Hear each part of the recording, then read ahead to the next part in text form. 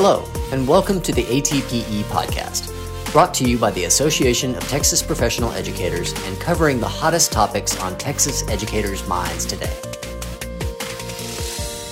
Hello, and welcome to the third episode of the ATPE podcast. My name is Kate Johans, and I serve as ATPE's Marketing and Communications Director. And hello, everybody. My name is Paul Tapp. I am the managing attorney for ATPE. Thank you for joining us this afternoon. Absolutely. Today, we're going to talk about the Great Resignation. That's something we've been seeing a lot about in the news. I know I've had several friends that have taken part in the Great Resignation, being living through the COVID-19 pandemic caused them to rethink their career priorities. I also think that we are starting to see that in public education. Would that be your experience, Paul? Yes, absolutely. We always see every year, we see mainly, teachers are the main educators that we talk to every year. We always see teachers or hear from teachers who contact us beginning of the school year because they have been offered a new position, oftentimes promotion or position that's more convenient for them, maybe closer to home, maybe a little more money, something like that. That's pretty common. We always get that during the year. And other issues can come up as well, but we've never seen anything like we have this fall so far with teachers who are wanting to leave. And the difference in what we're really seeing is very much, I think, pandemic related, although I don't know that it's reconsidering careers other than the fact that we have a lot of teachers who simply are struggling to make it through this fall with all of the challenges that they have and are being forced to deal with. And we're hearing from a lot of teachers who simply are wanting out. We've talked about in our two previous episodes, both staffing shortages and the supplemental instruction required by HB 4545. I know that in addition to those, the HB3 reading academies have put a lot of additional pressure on educators as well. So it's not really surprising that we're at this moment that we are. That's very true. And one thing we're also hearing about is, and this is something we're hearing about from teachers, although we're not seeing a lot of this from either TEA or the media, is, the kids basically were out, were isolated for a year. And we're seeing a lot more discipline issues or teachers that are having a lot of discipline problems because, we're talking about we're not talking about adults here. We're talking about children. And coming back into the classroom after that isolation, again, it's just another thing that teachers are having to deal with on top of the learning loss, on top of the continued pandemic, on top of, like you said, all of the additional legal requirements that have been put on them by the legislature related to the pandemic. It's just been one heck of a year. So, yes, absolutely. If an educator is considering resigning, someone working in public education, what do they need to know before they take that step? Well, the first thing that's important, and we want to make sure that we're clear that we are addressing this to everybody that could be working at a public school district. The most important consideration is whether or not you have a contract or not. Contracts are very unusual in employment in the United States in general, absolutely in Texas. I don't have a contract. I don't think Kate has a contract with ATP. I can confirm I do not. But it is actually, public education is very different because it is actually very common in public education for a lot of staff members to have contracts. And that is because the Texas Education Code requires that all certified teachers and all administrators who are required to be certified by the State Board for Educator Certification be hired under a contract, and that makes up a lot of the staff of a public school district. So even though it is unusual in the grand scheme of things in Texas, it is very common in public education. But that's the most important thing, is whether you have a contract or not. So it might be pretty obvious for our listeners who are in the schools, but what is the difference between resigning if you have a contract and resigning if you don't? Well, the big difference is this. If you don't have a contract, this is a place where you have more rights, and it's unusual to be in a situation, but you have more rights in this scenario, not having a contract, than you do if you do have a contract. Because if you do not have a contract, you can go in the words of the old country western song that I grew up with. Don't know about the rest of you, but excuse my language for those who may have problems, but that take this job and shove it. There is you have no legal requirement to continue working, and you can go in and you can say, I quit. The professional expectation is that you give 2 weeks notice, but there's no legal requirement for giving 2 weeks notice. You can just go in, say, I quit, and walk out. You can just not show up for work anymore. That's if you don't have a contract. If you do have a contract, you're in a very different situation. And that's because the contract is a legally binding agreement between you and the school district. And the legal requirements work both ways. Teachers and other educators with contracts are usually very conscious of the fact that they have some legal protections that protect their job. They may not know really where those legal protections come from, but they kind of understand that they have them. Where those come from is from the contract. And it's because they have those legal protections because the contract says a school district can't walk into your classroom and say, hey, today's your last day, the way they can with an at-will employee without a contract.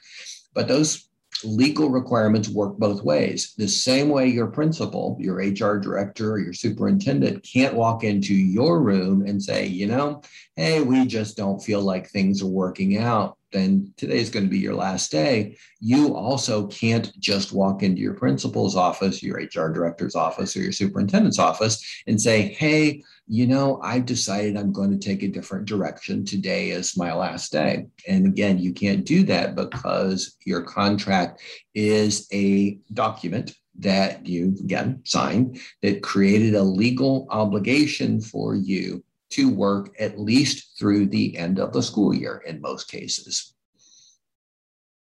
So you mentioned that, well, and just to clarify, we would not recommend saying take this job and shove it, even if you are an at-will employee. It's a great country western song, but probably great song to dance to, but probably not the way of dealing with actually resigning from a job. But so say that you do have a contract and you do feel, that resigning is your best option for your mental health or your family. You mentioned a release and securing a release. What is that and how does that work? Well, and basically what a release is again, the contract is a legal obligation that you have taken on by signing that contract that says, again, you will work for the school year. And what a release is basically you are asking the district to release you from that legal obligation that you have taken on by signing the contract. So that's the significant thing. We talk about resignations, but when you have a contract, what we're really talking about is we are talking about requesting a release from your contract. Now, it's important to know basically a little bit about how you deal with requesting a release. Most important thing to understand is that even though it may be the professional thing to do, and certainly we do recommend it as a professional courtesy, telling your principal that you are going to be requesting a release. It's important to understand your principal is not going to have the authority to release you from your contract. It does not matter what your principal says. If you go into your principal's office and say, hey, I found a better job, I'm giving 2 weeks notice, your principal says, oh, hey, congratulations, okay. That likely does not mean you have been released from your contract, because the principal simply doesn't have the authority to do so. In most cases, school districts will have given that authority to the HR director. In a lot of school districts, particularly larger ones, superintendent almost always has that authority, if not always. It's pretty universal, if not entirely universal, that superintendent has that authority. Officially, it's the school board that has the authority to release you from your contract, because it's the school board that acts on behalf of the district. That's who your contract is with. But again, they have delegated that to administrators to deal with, just for very good practical reasons. And again, it's usually almost always a superintendent, very often the HR director, very rarely anyone lower on the administrative ladder than an HR director. So again, you cannot take anything that your principal says of okay or something like that as saying that you actually have been released from this obligation that you've taken on. And that's important because there can be serious consequences if you leave without having that release. So do districts ever not grant those releases?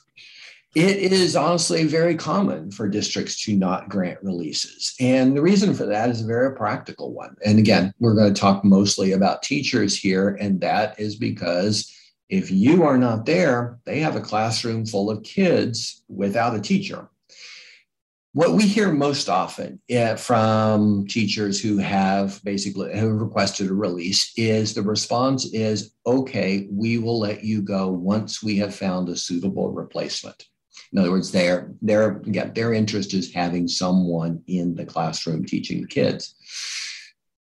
Now, again, that's what they say. There is no legal obligation for them to work hard to find a suitable replacement or anything like that. And so it can be frustrating for a teacher who is trying to leave and isn't really getting that help from the administration as far as, actually locating that replacement for them. But that's what we hear the most often is you will let you go once we find a replacement.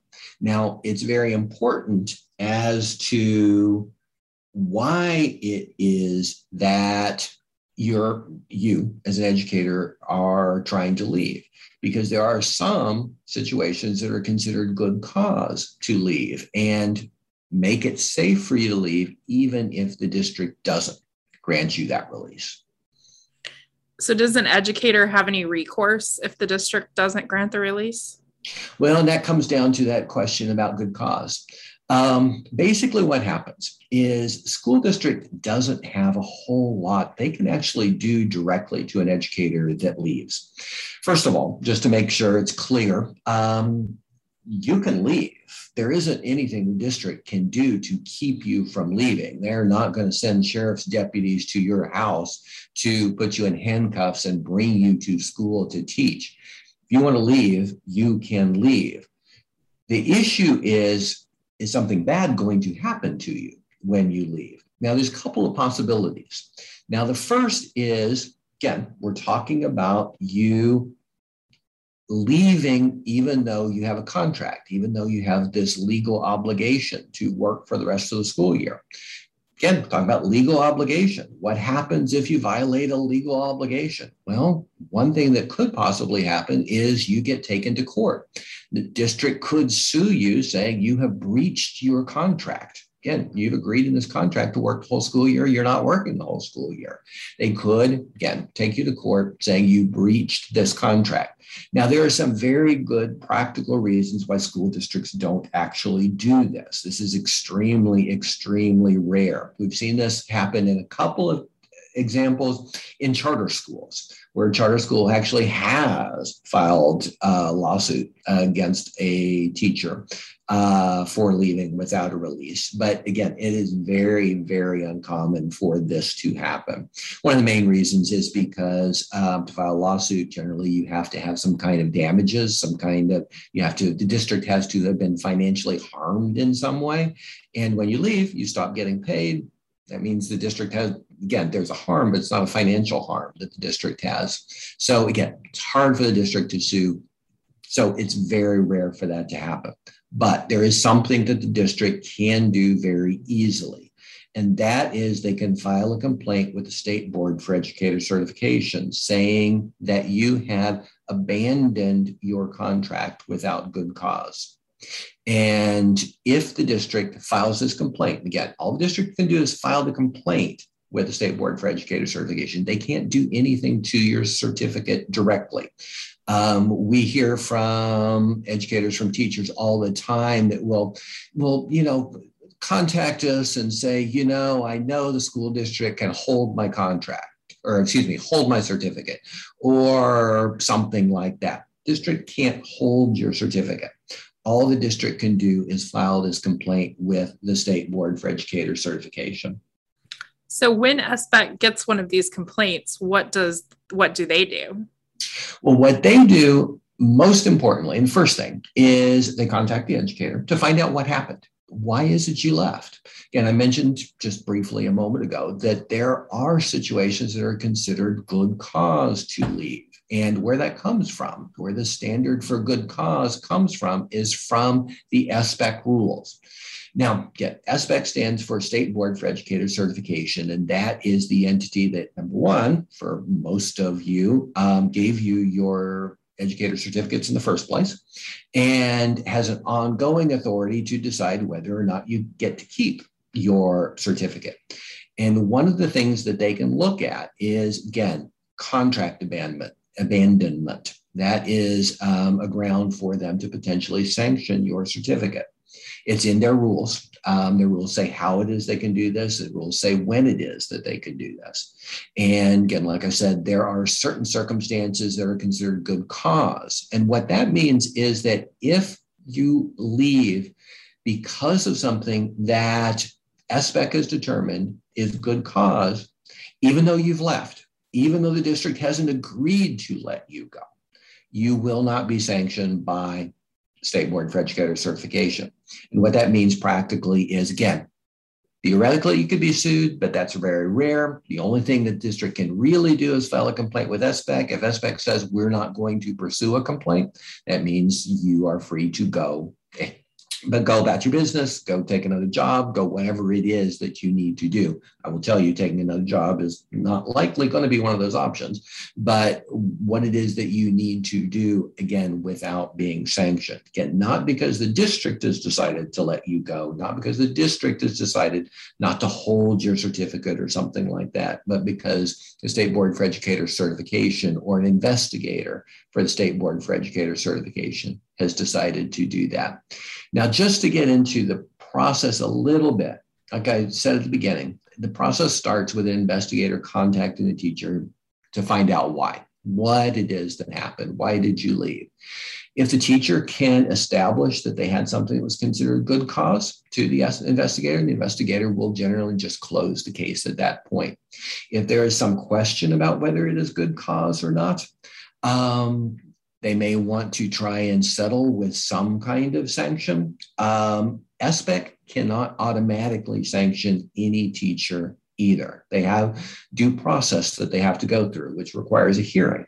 And so a teacher is going to have a right to defend themselves regardless of what it is that happens. But again, if a teacher can establish that they had good cause, that generally will end up before they have to go to a hearing, before they have to come to Austin to appear, all of that kind of thing. Now, another thing I want to mention is that separate from, again, these standards of good cause, which means you get to leave without any sanction at all, SBEC also has in their rules what are called mitigating factors. And those are things that they will take into account. Again, they're not as serious as the good cause factors, but they're things that they will take into account to possibly lower the sanction so that whatever penalty you have is not as great as it would have been if these mitigating factors didn't exist. So what are some of the mitigating factors that would be considered helpful or acceptable? Well, the mitigating factors are things like the amount of time that you gave the district, the amount of notice that you gave them before you left, how much preparation did you have?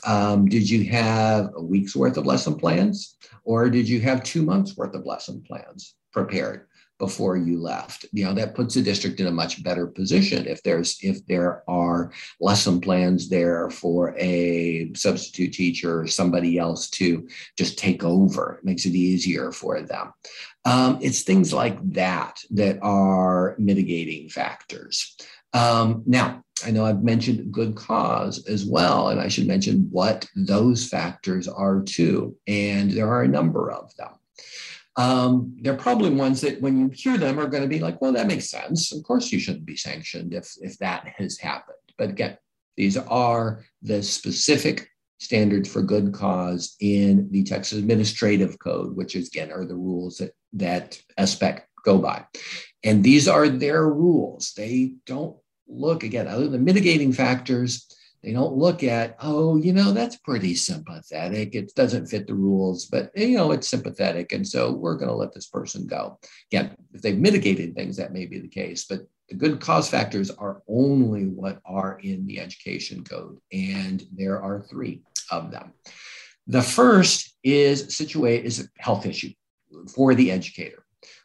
Again, pretty much, makes sense that would be the case. If you have a health issue, a medical issue that comes up that would interfere with your ability to do your job, that obviously is good cause for you to leave.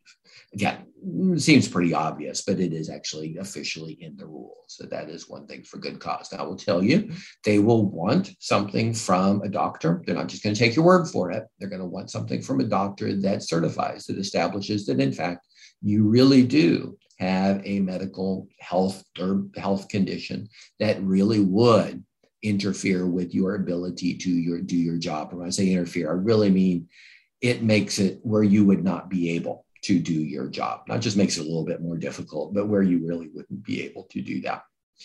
The second factor is a transfer of a spouse or a partner to another area. And this is a situation where, again, your spouse or your partner has a job and they get transferred to a different city. And it comes down to a situation of either you are going to abandon your contract to go with them to that other city, because school districts don't go in multiple cities very often, or you're going to split up. You're going to have to not live with your spouse or partner. SPEC decided that was not appropriate, and so they established that was good cause. So if you can show that your spouse or partner is getting transferred to another city, another area, that can be considered good cause. Now, I will say that there is no strict black and white number of miles that the transfer has to be considered good cause. Just give an example. I know that, moving from one side of Houston to the other side of Houston can make a very substantial difference in the commute time. That said, it probably wouldn't be considered good cause to abandon a contract. Moving from Houston to Waco, on the other hand, that absolutely would be considered good cause. Houston to a suburb, I'm not really sure. It's hard to say whether that would be considered good cause. That's one of those situations where factors of how much time would it really take, were there children involved, your own children, involved, might be taken into consideration to determine whether, okay, this transfer is far enough to make a good cause. The third situation that's considered good cause is a little bit more broad. And that is a change in family circumstances that, again, interferes with your ability to do your job. This is kind of similar to the first, it's kind of similar to both of the other reasons, which, are some kind of change that interfere with the job. But this is a little bit more broad. This can be anything from a family member that needs your help in dealing with a health issue. And this is something we see all the time with educators who have parents who are getting elderly and their parent needs help in going to either around the house or going to their own doctor's appointments and things like that. And the educator is caught between having to help their parent or work. The situation that came up during the pandemic is, again, could be parents, could be your own child. Something comes up where your child can't go to school anymore. It's going to be at home and can't be at home by themselves. So you need to be at home, which can very definitely, of course, interfere with your ability to do your job regularly. Basically, what it comes down to is those kinds of situations can be considered good cause to abandon the contract. Again, it's kind of a broad standard for good cause in this case. It can cover a lot of ground, but it does require a couple of things. Number one, it says a change in family circumstances. It needs to be something the educator didn't know about before the school year started. And I will tell you from personal experience, the State Board for Educator Certification, the investigators really do look at that.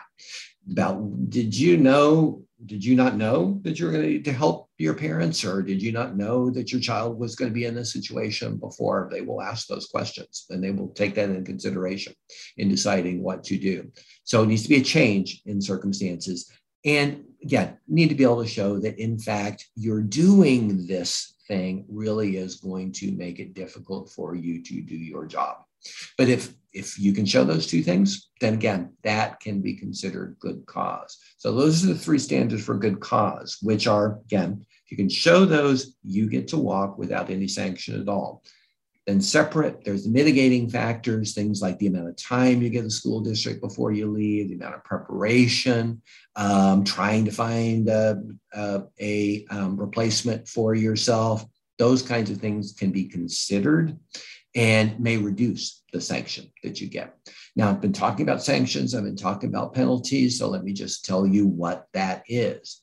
The normal sanction for abandoning a contract without good cause and without mitigating circumstances is a 1-year suspension of teaching license or administrator's license, whatever kind of license it is that you have. Again, that can be reduced if you have mitigating factors. If it's a 1-year suspension, it will be on your certificate forever. The fact that you were suspended for a year, and during that year, you cannot teach. You cannot use that license. For all practical purposes, that license doesn't exist for a year. But that is basically what SBEC does. When they get a complaint from a school district that a teacher has left without being released. Now, practically speaking, if the teacher can show the school district that they have one of those good cause factors, a lot of times school district won't bother to file a complaint with the State Board for Educator Certification because they recognize that, again, okay, if you can establish you've got a health issue, again, there's no point in us doing it because you're not going to be sanctioned. If you can establish that your spouse has moved, again, there's no point in us filing a complaint. But practically speaking, legally speaking, the decision is with State Board for Educator Certification. So it seems like a lot of the members that we're hearing from currently are experiencing overwork and burnout. Now, is overwork a factor that SBEC would consider? Unfortunately, no. That is not one of the factors. That is also not one of the factors either for good cause. That is also not a mitigating factor either. I can certainly understand why it feels like it should at least be a mitigating factor. It's like, okay, how could anyone expect somebody to work under these circumstances? But I will tell you, it is not considered one, at least directly. Now, I will tell you from having talked to, again, myself, a number of teachers this fall who have been struggling with these issues. Teachers are used to working hard. I've been working with teachers for about a month short of 25 years at this point. And I know from personal experience that teachers, anyone in public education, is used to working hard. That's not the issue this year. The fact that you have to work hard, that's always the case. The issue this year is just the expectations that are far beyond anything that has happened before. And what we're hearing from is a lot of teachers that are dealing with situations where those expectations, those work expectations, are affecting their health or are affecting their family. If you've got a situation where it's affecting your health, even though the excess work itself is not considered a good cause, the effect it has on your health, again, could be considered a good cause. Again, remember, health issues can be considered a good cause.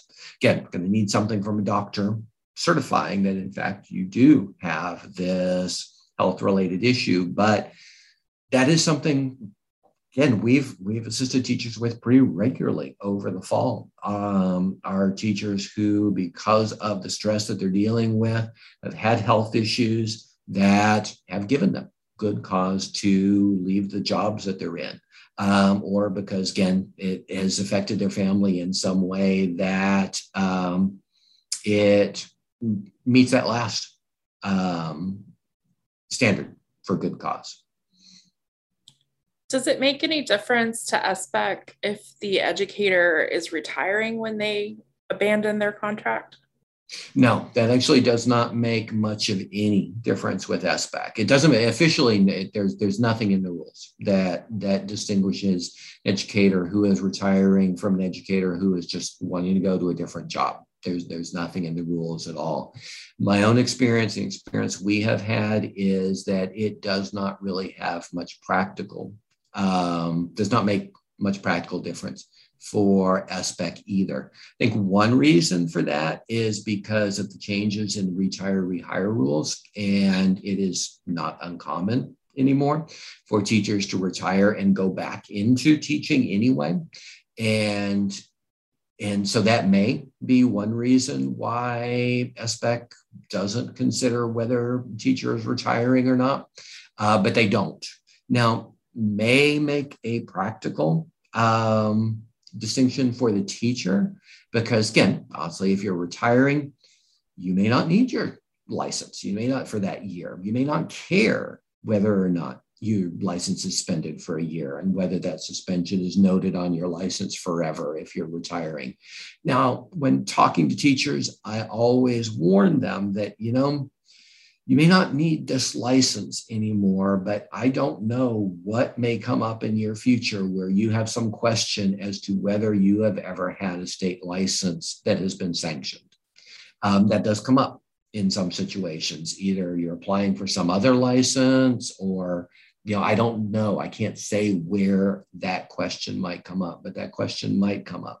So even if you were planning on retirement, I always warn educators that, don't feel like just because you don't care about this particular license, it's meaningless. You may want to do it anyway, but be aware this could have consequences for you.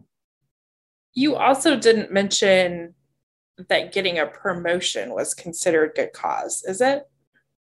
At present, it is not. Now, that there are some changes to these rules that may be coming in the not too distant future. SBEC is, as we're speaking now, considering changes to the rules. And the main changes that they are considering is adding some standards that for the mitigating standards, some additional ones that aren't there now, to the ones that are there now. One of those is an educator who is receiving a promotion. Now, again, this isn't something that would be considered good cause. It's not, okay, you can show you can get a promotion, you can leave without having to worry about being sanctioned. But it is possibly being added to the mitigating factors, which means that it may either reduce your sanction, or one of the other changes that they're making to the rules is clarifying that it is possible to mitigate situation down to zero. In other words, there was some question as to, okay, you didn't have good cause, but you had 3 or 4 mitigating factors. Did you have to have penalized in some way? Just because, again, you had mitigating factors, but you still left without being released.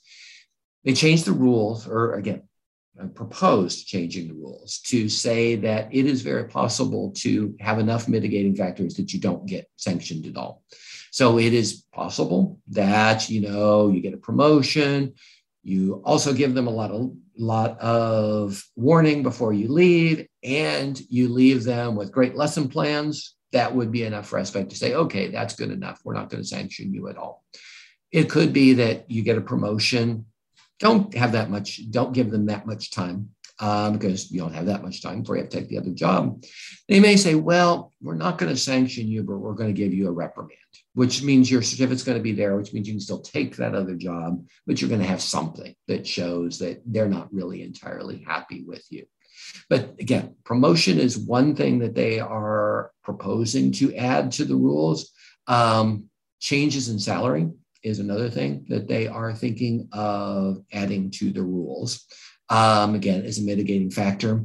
Reductions, and when I say changes, I mean reductions in salary. And finally, they are considering adding workplace safety issues, workplace safety concerns as a possible mitigating factor. In other words, if you leave because you can show that you really had legitimate safety issues in the job that you were in, SBAC may take that into account. Now, again, at this point, these are proposed rules. They have not gone into effect. We don't know whether they will go into effect or not. There's a process that SBAC has to go through when they are considering adopting new rules, and we are just partway through that process at this point. So we don't know whether these will be added, whether all of these will be added. Some of these will be added. Of course, we will make sure to let ATP members know, through some means, blog or possibly another webcast or some way when these changes get made, if and when they do. Absolutely. As always, stay tuned to ATP publications, the ATP website, and our advocacy blog at teachthevote.org for more information on this and all other topics. This is a good example of the rulemaking process that happens during the interim, which is why it's important to stay plugged in even between legislative sessions. Well, Paul, thank you so much. This has been a really instructive podcast, I think, with a lot of good information. And we certainly hope as we near the winter holidays here at the end of this week that all of our listeners get a chance for some good rest and to just really spend time with family and friends and take a break from what has been a truly remarkable year in terms of challenges. Yes, let me just second everything that Kate just said. You all absolutely deserve a break at this time of the school year. So I hope you all have wonderful holidays. I really appreciate you letting me spend a little time with you in this podcast. I also wanted to share that we have some more information about requesting releases on our website at www.atpe.org, along with a number of other issues too. So if you have some questions about anything that I have shared with you in this podcast, you may find the answers there, along with answers to a lot of other education-related legal matters. And as always, please feel free to send any feedback or ideas for future podcasts to comm@atpe.org, COMM@atpe.org. Thank you. Thanks for listening to the ATPE podcast. For more information about becoming part of Texas's largest community of educators, please visit atpe.org.